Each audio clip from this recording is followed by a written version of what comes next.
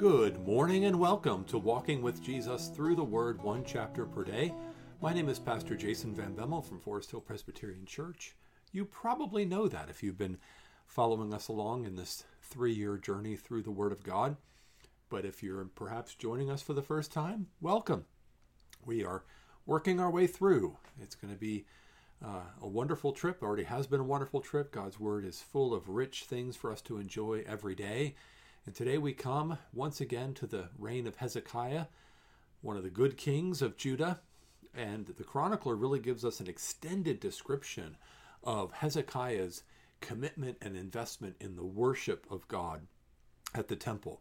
And today we see Hezekiah organizing the priests and providing for the regular ordering of life in the temple, which is something we saw Solomon do and David do as prior great kings, especially as detailed in Chronicles. Let's pray.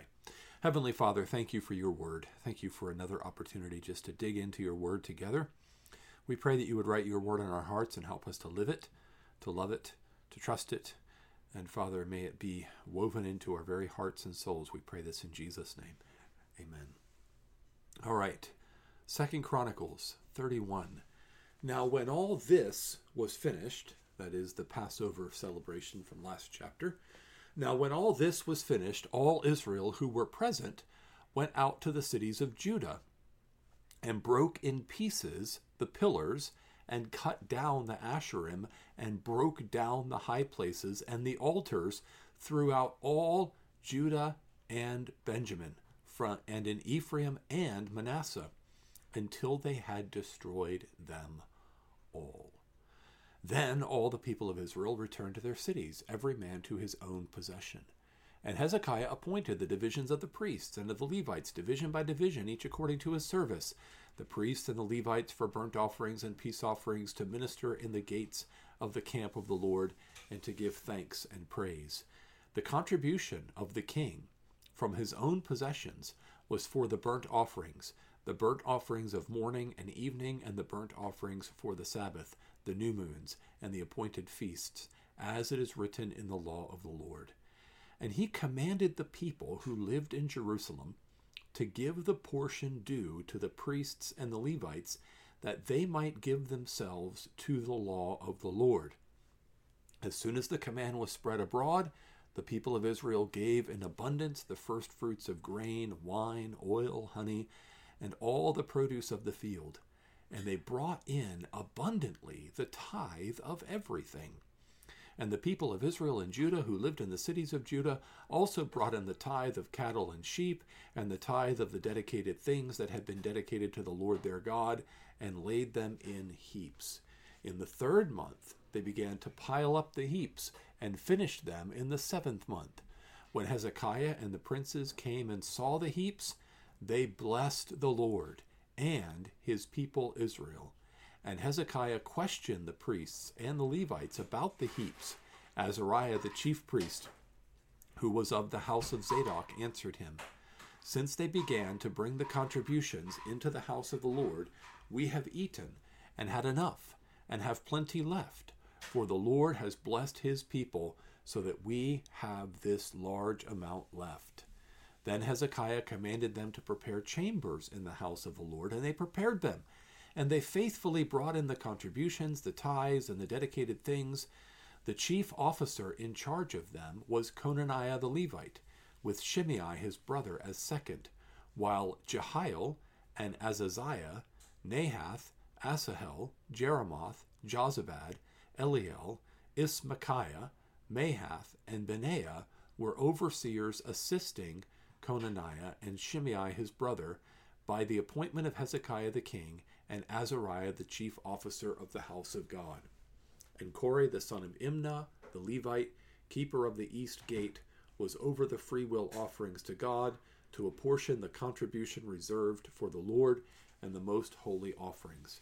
Eden, Miniamin, Jeshua, Shemaiah, Amariah, and Shechaniah were faithfully assisting him in the cities of the priests, to distribute the portions to their brothers, old and young alike by divisions, except those enrolled by genealogy, males from 3 years old and upward. all who entered the house of the Lord, as the duty of each day required, for their service according to their offices by their divisions. The enrollment of the priests was according to their fathers' houses. That of the Levites from 20 years old and upward was according to their offices by their divisions. They were enrolled with all their little children, their wives, their sons, their daughters, the whole assembly, for they were faithful in keeping themselves holy. And for the son of Aaron, the priests, who were in the fields of common land belonging to their cities, there were men in the several cities who were designated by name to distribute portions to every male among the priests and to everyone among the Levites who was enrolled. Thus Hezekiah did throughout all Judah, and he did what was good and right and faithful before the Lord his God. And every work that he undertook in the service of the house of God and in accordance with the law and the commandments, seeking his God, he did with all his heart and prospered. What a great chapter. Of course, if you saw the heading of chapter 32, we know we're about to come to some troubling times. And next time we'll see, well, in 2 days we'll be back for 2 Chronicles 32, but we'll see then that faithfulness to the Lord does not mean that there will be no troubles and no trials, but that's for next time. Right now, the first thing I want us to see, I think that's important for us to see right here in this opening paragraph, is how the worship of God in spirit and in truth, in earnestness, in obedience, the worship of God gathering together in the Passover celebration, it changed the hearts of the people. It changed the way they looked at the world. They did not go out from worship the same as how they came in. We need to stop and think about that for a minute. If we've come to worship God, whether we've adequately prepared our hearts ahead of time or not, if we come in to worship God and we're sincere in our worship and we're worshiping him and we're really seeking his face, we should not walk out of the worship service the same as when we walked in. We should be changed by our encounter with God. We should be reminded that he alone is the one true God and is worthy of our worship. And we should go out into the world and it should be really obvious to us the idolatry in the world and the compromise in the world and the sinful patterns of unbelief and irrationality and moral insanity that are in the world. And we should want to have nothing to do with them. We should be willing and eager even to turn aside from idolatry if we have truly worshiped the Lord.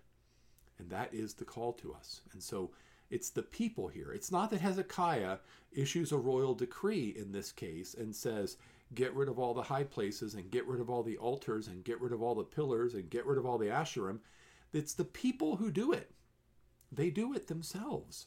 All of those who were present, both those of Judah and those of Israel, and they do it throughout Judah and Benjamin and in Ephraim and Manasseh until they had destroyed them all.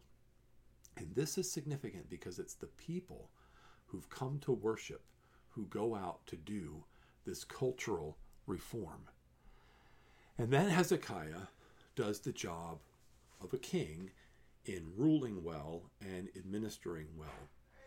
He wants to divide up the priests and the Levites according to the pattern that is supposed to be set according to Scripture and according to the example set by David and Solomon, to say, this is what we're going to have to do. I will provide, but I will also order, and then everything will be done decently and in order. There will be accountability. There will be tithing from everyone. There will be oversight of those tithes by appointed, reliable men. There will be administrators over them. And you know, what I love here is that when God's people get their house in order, when they start living according to what God tells them to do, there is such an abundance that is brought in of cattle and sheep and the tithes that all the people who worship eat their portion, all of the priests and Levites eat their portion, and there are heaps that are left over. There are heaps that are left over. That's the blessing of God upon the people of God for our obedience to God.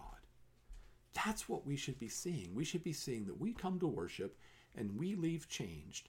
And we not only get rid of the idols in our lives, but we give to the Lord in faithfulness and in obedience. And if we all gave to the Lord in faithfulness and obedience as those who have turned away from idolatry and committed ourselves to the Lord, there would be such an abundance that all of God's work would be fully provided for. We wouldn't be scrimping and saving and begging and pleading. And I'm so thankful that at Forest Hill we have a generous congregation, a faithful congregation who gives well. But having said that, imagine what it would look like if every member family at Forest Hill gave the full tithe that God calls for in his word, plus gave thanksgiving and free will offerings above and beyond the tithe as God blessed us. The effect of that would be significant. Join me in praying for that spirit, because notice what happens first. First, the people turn from their idolatry. Well, first they come and worship God, right? So they worship God, they turn from their idolatry, and then they give generously. I think sometimes we just want people to give generously, but that giving generously is not going to happen until we've truly encountered God in worship and we have turned away from our idolatry. And if there's generosity coming in, then there needs to be a responsibility to take care of that generosity properly. And that's what all these names are all about. The people who are going to faithfully minister and who are going to assist and who are going to take care of all of these things. So we're not going to go into those in detail, but there's an organized system of how things are administered. And within the church, that's the task of the diaconate, to really organize, oversee, administer, and have accountability for how funds are being used for the kingdom of God. And I just love this conclusion of this chapter, this final paragraph, verses 20 and 21. Hezekiah did this throughout all of Judah, and he did what was good and right and faithful before the Lord his God. But notice it wasn't just Hezekiah. Because he gathered the people to worship with this bold proclamation to keep the Passover, the hearts of the people were changed. So Hezekiah did this throughout all of Judah, and every work that he undertook in the service of the house of God and in accordance with the law and the commandments, seeking his God, he did it with all of his heart, and he prospered. Oh, would the Lord be gracious and give us that kind of fruit in our labors for his glory. Let's pray. Father, we thank you for King Jesus, the perfect King, who is also our perfect high priest and our Passover lamb. We thank you that we have received everything we need in Christ. We pray that every Sunday morning when we gather together, we would gather together and worship you in spirit and in truth, and we would go out changed. We would repent of our idolatry. We would put away our idols and our worldliness. We would be committed to you. We would give generously, sacrificially, obediently to the work that you are doing, that it would be faithfully administered, and that it would glorify your name, that it would just resound to the glory of God in our community and in our world. For this is your world and your community and your church, and we are your people, and we ask this of you in Jesus' name. Amen. Well, thanks so much for joining me for 2 Chronicles 31. Tomorrow we are going back to 1 John for 1 John chapter 5. Have a blessed day in the Lord.